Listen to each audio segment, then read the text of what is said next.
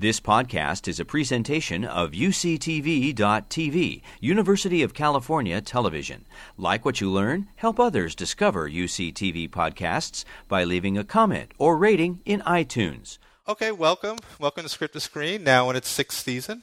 We're actually wrapping up next month our sixth season. We're really, really happy tonight to bring to you The Edge of 17, especially when we have the perspective of the writer-director. So let's just please welcome the writer-director of Edge of 17, Kelly Fremont Craig.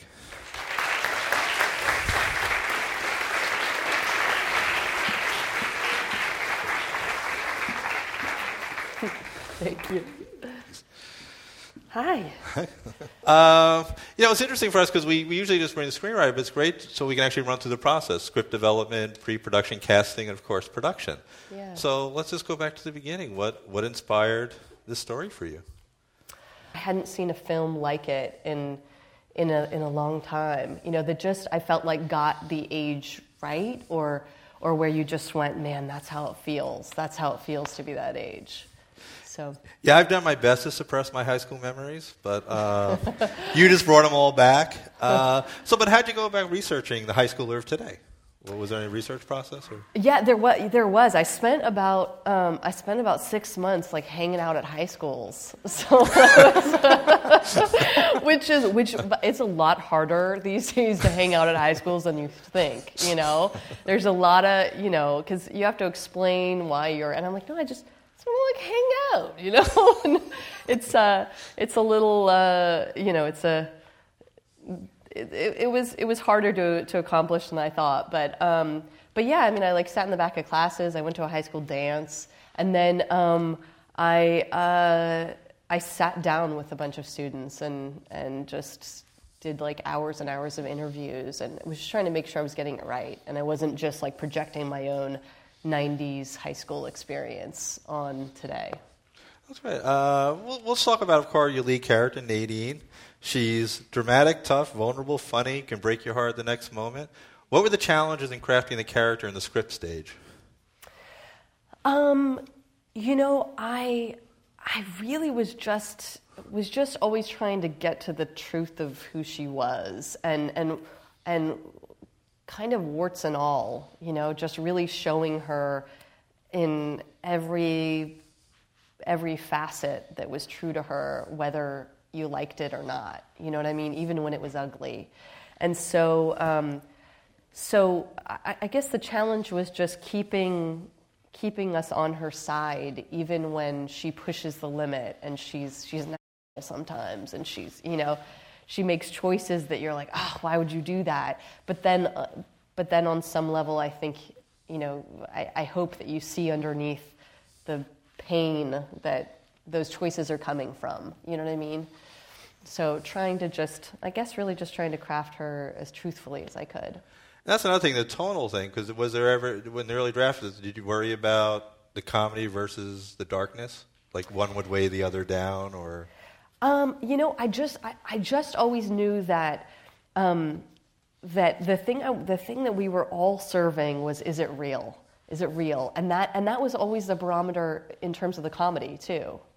Because there's a lot of times where we'd try things and we'd push the comedy broader, and maybe it would be it might be funny, but you can only go so broad before you've lost all credibility in terms of your more dramatic moments. So balancing that was something that was just always in the back of my mind. So did you think drama first? Like, I just want to get the dramatic story first, and then the comedy?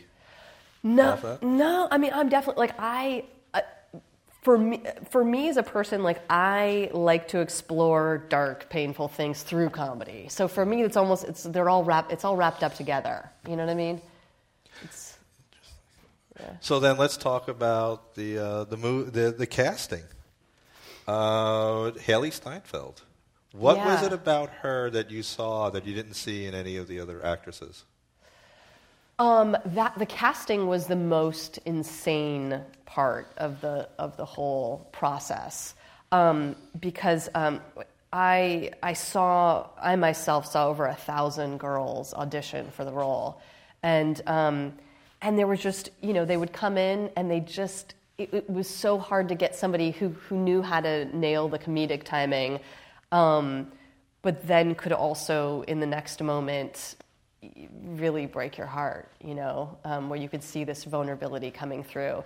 And also, she had to be somebody that even when she's being a jerk, you can still root for her. You can still love her because you see this vulnerability right underneath the surface, And that was just so hard to find in an actress, and especially that young, And I will say, I think comedic timing is so underrated in terms of acting. It's so hard to find.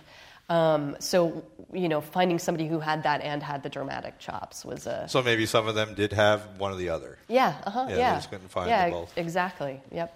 That was the case 1,000 times until she walked into the door.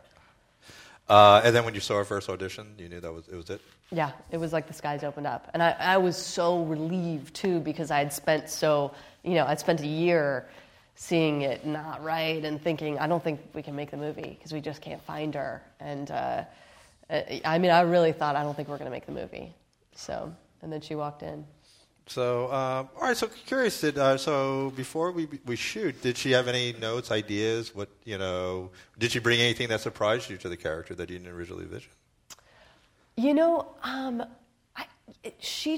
thing that's so amazing about Haley is she finds all sorts of little moments inside, between the lines. It's just a look or an aside or it was those little moments where you're just watching somebody who's just a great, great actor, who's just alive in every moment and doesn't, their eyes are always, there's fire behind them, Did that free you up a little where you knew that she could deliver an emotion sometimes without even dialogue?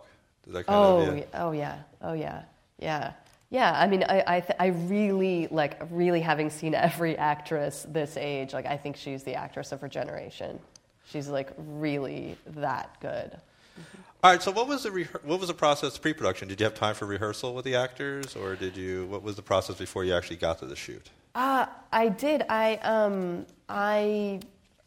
did have a time for a little bit of rehearsal, but I don't like to do a lot of it. I found that when I would do it, it becomes a little stale. And one of the great things about working with great actors is when you give them the scene and you sort of give them the general blocking, but you don't. I try not to say more than that because you don't know what they're going to bring to the moment. And the greatest thing is when you haven't said anything and then they do something that you go, holy, that's so much better. And so I never want to step on that moment, So I ended up really not doing a lot of rehearsal. And it made it easier since not only you have Haley, you have Woody Harrelson. Yeah. Haley, but you had a really great cast. We talked a little backstage. What were some challenges of getting Woody to set? Because a lot of the aspiring directors don't fully understand out in the audience what it sometimes is difficult to get actors. With production problems or other movies, just the challenges of getting them to fit them into your schedule. Yeah, well, this was, it was just crazy because, I don't know how this guy, I don't know how he does it, but he does 7 movies in a year or something crazy. So he literally came off of LBJ the next morning, finished, wrapped that night, the next morning got on a plane to come to us. And then and he was at the same time filming Planet of the Apes. So we had to carve out 6 days here and there, and he would have to give up some of his weekends on Planet of the Apes for us, and he was really generous. And we had to negotiate with the Bond company who they take out insurance on actors, and they have to have some padding. So the fact that he was going straight from LBJ into our movie was a whole ordeal. It was a nightmare. It was crazy. It was the skin of our teeth. And he never slipped into LBJ during your movie? You said, no, you're getting too much Lyndon Baines Johnson. I need you to play the teacher more. Yeah. Now, usually the writer and director are not the same in movies. It's actually pretty fortunate. Wonderful that you had the opportunity. And there's always a war with notes between the director and writer. Mm-hmm. Did you have a war with yourself, or are you able to have a switch in your brain where you can just switch between roles, or they just meld together?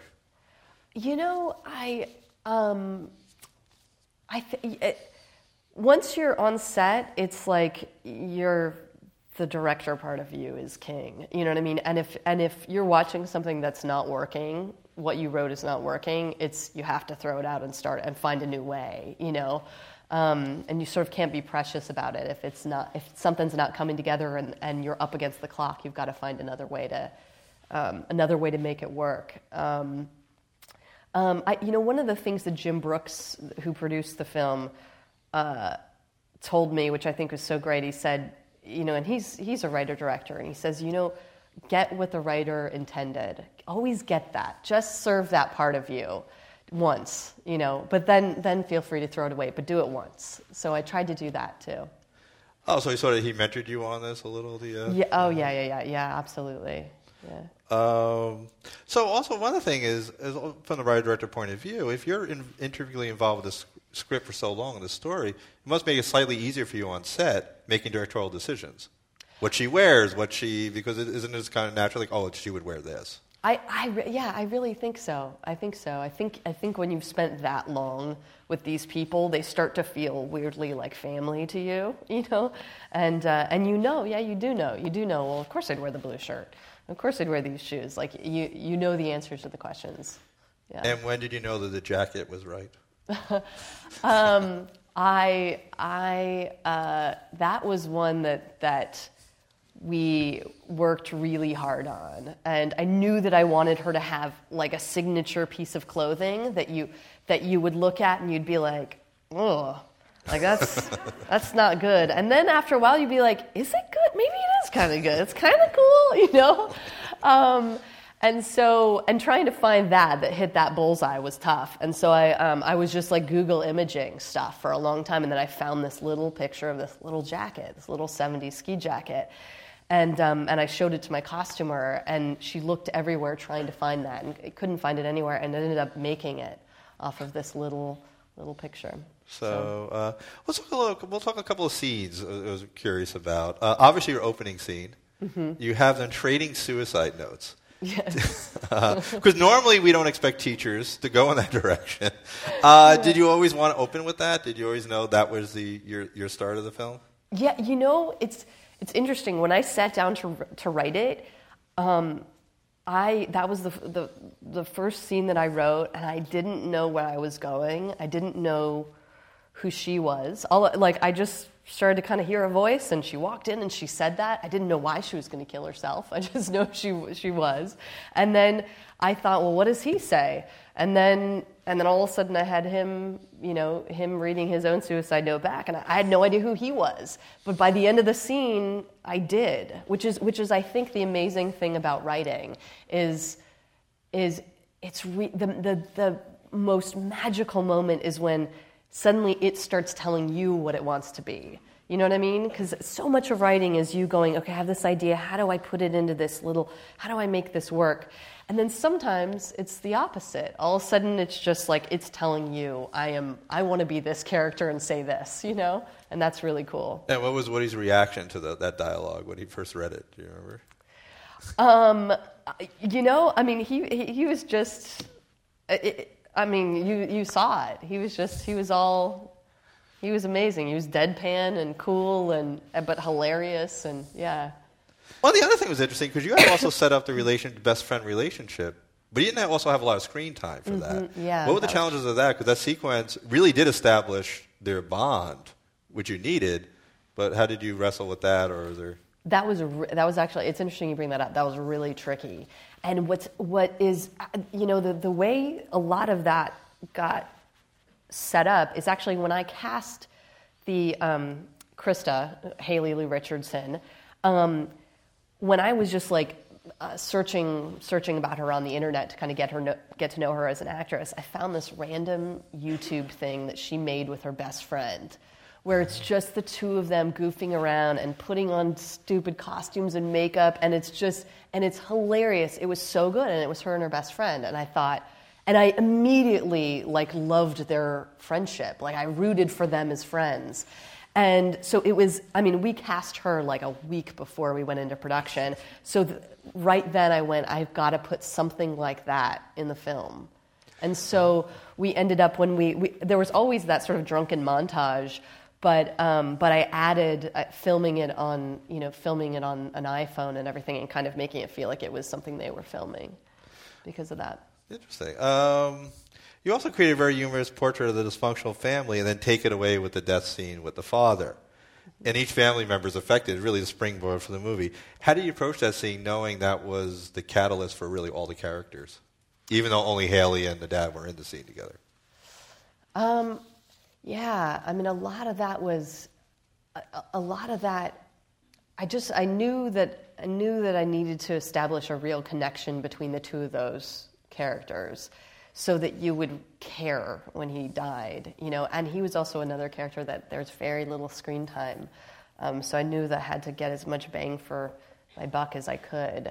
So really a lot of it was actually all the stuff that happened before, when she's a little girl and the conversation they have in the car before, and they're kidding around as he's singing, and it was all that stuff before that you had to feel it in order to care that and understand why his loss would be so devastating to her. It was also interesting because we didn't see the brother with him as much, which really did set up the end very well when you realized he was just as devastated. Yeah. That was clever. But speaking of trauma, and I hate to ask this question, but I have to. Mm-hmm. What did Billy Joel do to you that made you want to associate his music with death?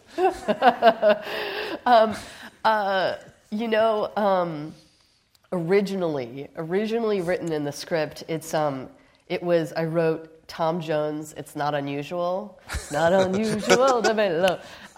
And we couldn't get the rights. It was like $500,000 or whatever to use the song. It was like, a big fraction of our budget. We couldn't do it.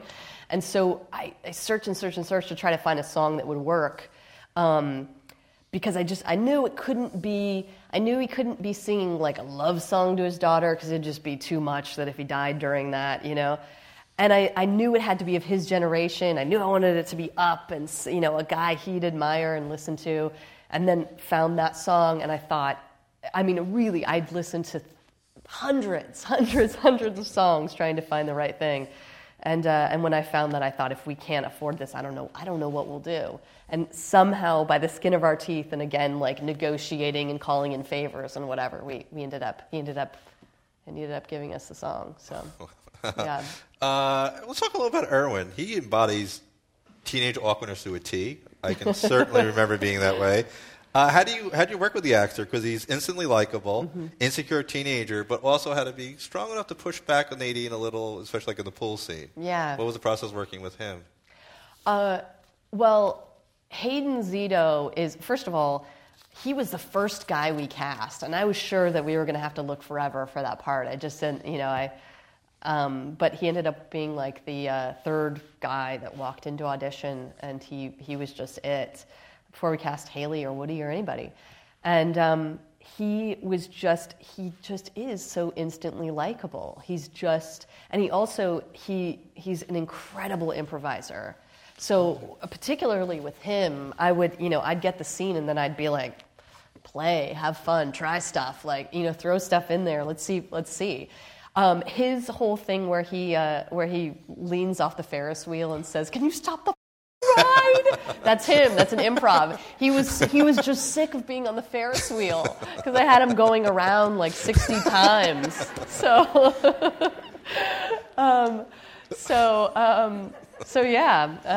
he was just. The guy is. It was his first movie. He was, his first movie he really ever did, and he was so nervous showing up to set. And then the cameras would roll, and he'd just be like. Yeah, I love the awkward kiss moment. Yes. That was my favorite moment. But I also, again, normally, the scene would have ended in a movie. I liked you went back to it, but they actually moved to a different place. Yeah. Yeah, they found their way. So that was. So was that in the script, the awkward kiss, or? Yes. Yeah. Yeah, one of the most difficult scenes was Nadine's long speech about, not relating to the youth. What challenge is that as a director when someone has to give a long speech and then Woody had to react to it? Mm-hmm. What was that kind of like on set, working that through? First of all, Woody and Haley together, it was so easy to work with them. They were both so, there was just this electricity that came out whenever the two of them were together. You could tell they were having fun together. They liked each other as sparring partners. And So it was just, honestly, like they just had this, I don't know, this back and forth thing where you could just let them go and give them a sense of, if I gave her a sense of what she wanted, which is I was like, you're trying to impress him. You're trying to be like, you and me, man, we're alike. All those other idiots out there, they don't understand us. And then him kind of pulling the rug out from under her. So yeah, I mean, they're such incredible actors that you could just give them a sense of, here's what you're trying to accomplish in the scene. Here's what you want. Here's how you want to affect the other person, and then just let them go. I really enjoy his moment when he's pencil sharpening, trying to drown her out. Oh, thank you. That was such a cute little, because he had to do something. He didn't want to say "shut up." Yes, yeah, exactly. I'm so glad you say that, because that was a moment that when we were doing our test audience, so I love the pencil sharpener, and that's a Woody improv. Yeah. That was something he did on set while we were in rehearsal, and the whole crew cracked up. It was so funny, and so I was like, okay, we have to keep that in there. And then when in test audiences, he'd do it, and we couldn't tell if people were laughing, and we had this big argument whether they were laughing and we just couldn't hear it because the pencil sharpener was drowning them out, or so in the editing room we were constant, and then we finally got a video of the audience, of the test audience, to see if they laughed at that part. But we're all staring at this little very blurry video of the audience, and we still couldn't tell. And finally, we went, just leave it in, So I'm so glad you mentioned it. You liked it. I love it, and that's also part of it. When the actor knows what his character is, it allows them a little more freedom to find another way, because he did have to find a way to He so knew that guy. Yes, it was amazing. No, but now we switch to some tragic moment. Now, Woody says some horrible things. Maybe no one likes you. Yeah. And he gets away with it. But the line that devastated her the most was, "Mom, your dad would be so disappointed how you turned out." When crafting that complex relationship, how did you work with a mother-daughter relationship? Because that scene to me was the painful scene for me. Yeah. That was tough.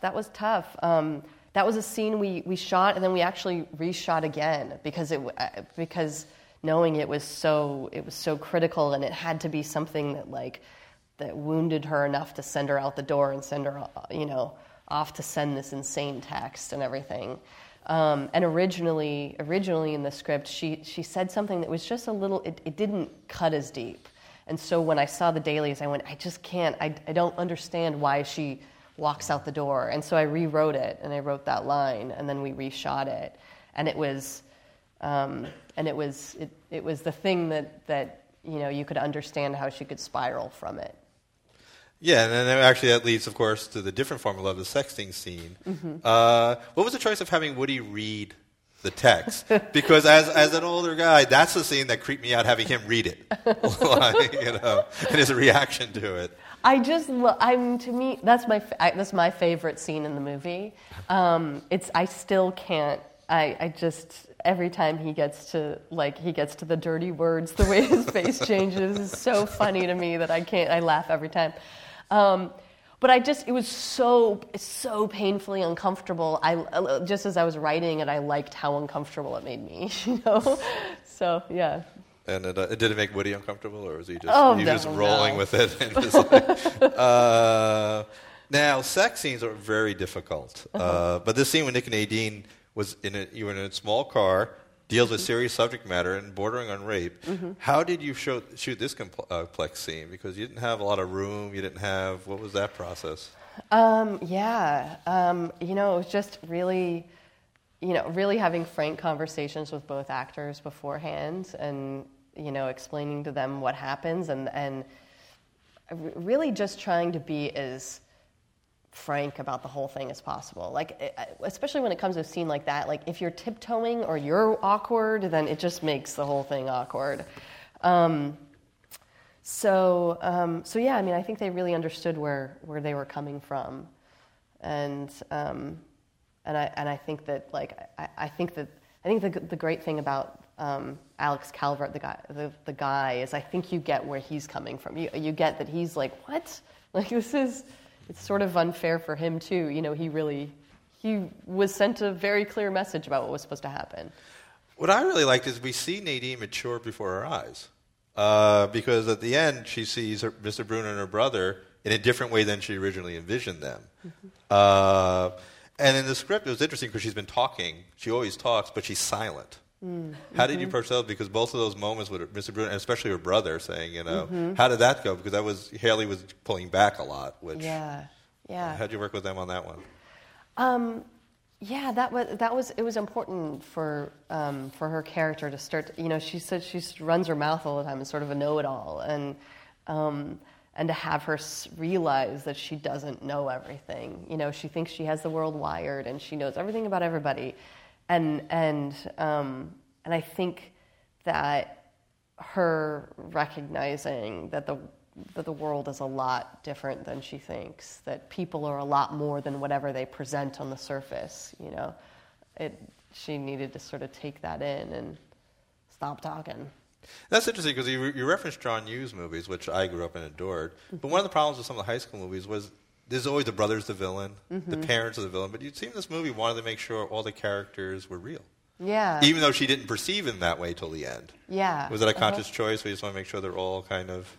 Yeah, I mean, that was really what, you know, the message of the movie was, that you can, I mean, the whole reason I started to write it and what I was trying to explore is, I think, that idea that feeling where you feel like you're the only person in the world who's messed up and everybody else is fine, you know, and how lonely that is and how painful, and how I think particularly at that age, how you can really feel that that's the truth. And then you start to realize, like, everybody in the world is carrying some sort of pain. You know, everybody's been through something tough, regardless of how they present, you know.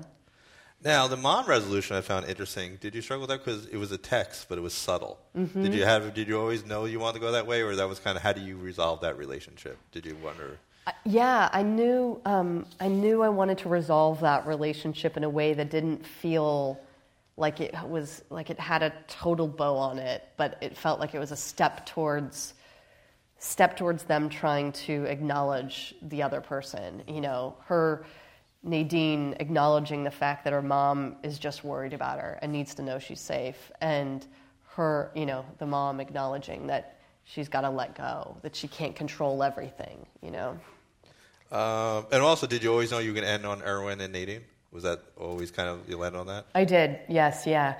But the ending where we go and push in on Nadine and her last look is something that I reshot, particularly just to get that shot of her. Now, what about the animated movie? Yes, yeah. Was that always an animated? You always wanted that from the beginning? Yes, yeah. I did feel like a student. That was a perfect student animation film, which my colleague talked about earlier before. So did you wrote that from the beginning, though? Mm-hmm. Yep, yeah. All right, so what about, you had a great look to the film. Costumes, stuff like that. What was the process working with the costume designer, production designers? How did that process develop for you? Yeah, the costumes were a blood sport. I mean, it was really tough because especially for Nadine, because I knew that I wanted her to not fit into any. I didn't want you to be able to look at her and be like, she's a this, you know, and fit her into some group that you know of. So trying to find something that was sort of like originally her. And that felt like it was somewhere between, oh, that's awful and that's kind of cool. You know, trying to find that was, I mean, we had marathon costuming sessions trying to find, I mean, had to bring in like doubles to like just try on costumes just to see stuff together, and the socks and the shoes and the whole, it was madness. So looking back, we talked about strong relationships. You have strong relations with all the characters. And we do have a lot of aspiring screenwriters, correct? Do we? In the audience? Yes. Yay. So what advice could you give the students when crafting characters, especially the minor characters that are also not featured in a script? You know, one of the best things to do is to look at every character and ask yourself, what would the movie be if this was their movie? You know, where you write the movie from their perspective, and then suddenly it gives them a POV. You know, what do they want?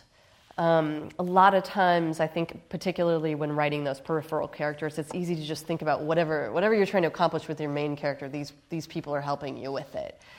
But if you really think about them as the hero of the story, then all of a sudden they become more complicated. And I think also, you know, the other thing that I always think of when I write characters is that people are so complicated and they're full of contradictions. You know, they can be strong and arrogant and then just wildly insecure. And seeing both of those things together, I think, is what makes you recognize, oh, that's real. That's a real person. You know, I think, adding dimensions. Interesting. Well, we do have some students in the audience, so if you like, we have time for a couple of audience questions. You've spent so much time with these characters, and for me, like, as a writer, after I spend, 4 months, I'm just like, guys, get it together. Like, how do you spend so much time without, hating these characters? Well, you know what? The truth is, I think any creative endeavor, you're going to hate it at some point. You are. I mean, you spend so much time with it. And you not only hate it, you hate yourself for creating it. It's torture.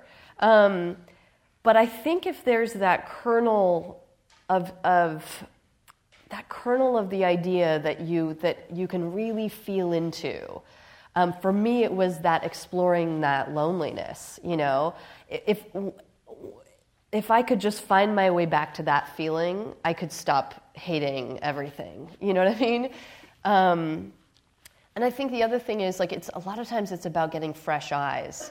It's very hard when you've spent a lot of time in a script, or then you're shooting, then you're editing, you spent so much time that you can't feel it anymore. And so there's all these tricks you have to do to just go empty your mind and take a walk and just try to get clear and walk in as a new person experiencing it. And so I find that so much of the process is actually it's so sentient, it's so feeling, it's so opening yourself up to feel what is this making me feel, and you constantly have to be in a place that you can do that, you know. And we got to do next. Hi, wonderful film. Thank you. Now, you've gotten a number of awards for this being for first-time filmmaker type of awards, but clearly you've been writing for a long time, I would have to assume. It's kind of like that overnight success concept. Right. So how long have you been writing? What kind of things have you been writing before? What kind of directing had you done before? I'd love to know about some of that. Yeah. I started writing my senior year in college. I'm 36 now, so when I was 22, I started writing screenplays. And really did a lot of things where I rewrote scripts and adapted things, or wrote a television pilot and that sort of thing for a lot of years. And in terms of directing, I really had less. I had much less experience. I had been making little movies since I was 12. I would make little music videos with my friends, and I recreated the Wild Night video, and just little things here and there, but it was always play. I never thought I would actually be able to make a career out of it. And then, I started writing, and I had my first film produced, and somebody else directed it. And when I went through that experience, I saw so clearly that particularly in movies, it's a director's medium. And I saw how you have one thing, and then and then you hand it off and you have no idea what's going to come out. You have it's all in the execution. And so that made me go, I've got to find a way to get behind the camera. And then I just, the great thing about writing, and those of you in here who are writers, is if the material, if people like the material and you control it, then you have a much more of an opportunity to say, and I'd like to direct it. And people can look at you like you're crazy, but you control the material, And that's, I think, the wonderful thing about being a writer. And also just the fact that nobody has to give you permission to do it. Every other job in this industry, 50 people have to say, okay, you can act in that, or whatever, or you can, or we'll, whatever. There's so many different things that have to line up, but writing you can do anytime, anywhere, and yeah. Something I enjoyed a lot about the film was the really quick punchlines, and the one in particular that kind of really caught me off guard was when it was the little girls and they pushed her and they were like, I hope you get AIDS. And that I laughed at that for just so long when I first saw this. This is my fourth time seeing this movie because I just it's so funny. I show all my friends. And I was just wondering, I know you mentioned audience reactions, and when I write, I kind of will look at something and I'll be like, oh, I think this is hilarious personally. So did you test this line or did you just go for it? Yeah, no, I mean, well, when you're writing the script, you don't know. You're just you're just really going off of exactly that.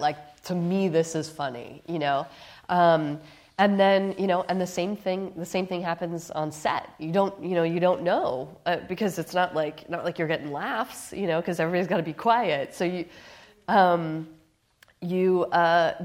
you put it in the theaters and you see where people laugh, and sometimes the things that you're positive or hilarious aren't, and sometimes you're right. So yeah. Hi, I just want to say first, I love this movie and you did a fabulous job, and I love it. Thank you. But I was wondering, as a writer, one of the problems I deal with most of the time is dealing with endings that are very cliche and overdone. And did you have any problems when you were originally starting to write the script, and, especially with the ending and trying to resolve all the conflicts that you have?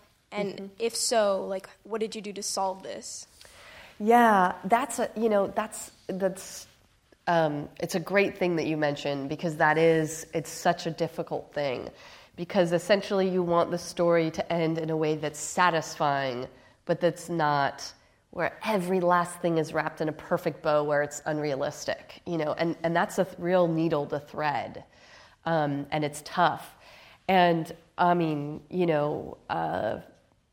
trying to repair the friendship between the girls was a real threading of a needle, and a scene that I went back to shoot, just to get Krista to say to Nadine, "Can I call you?"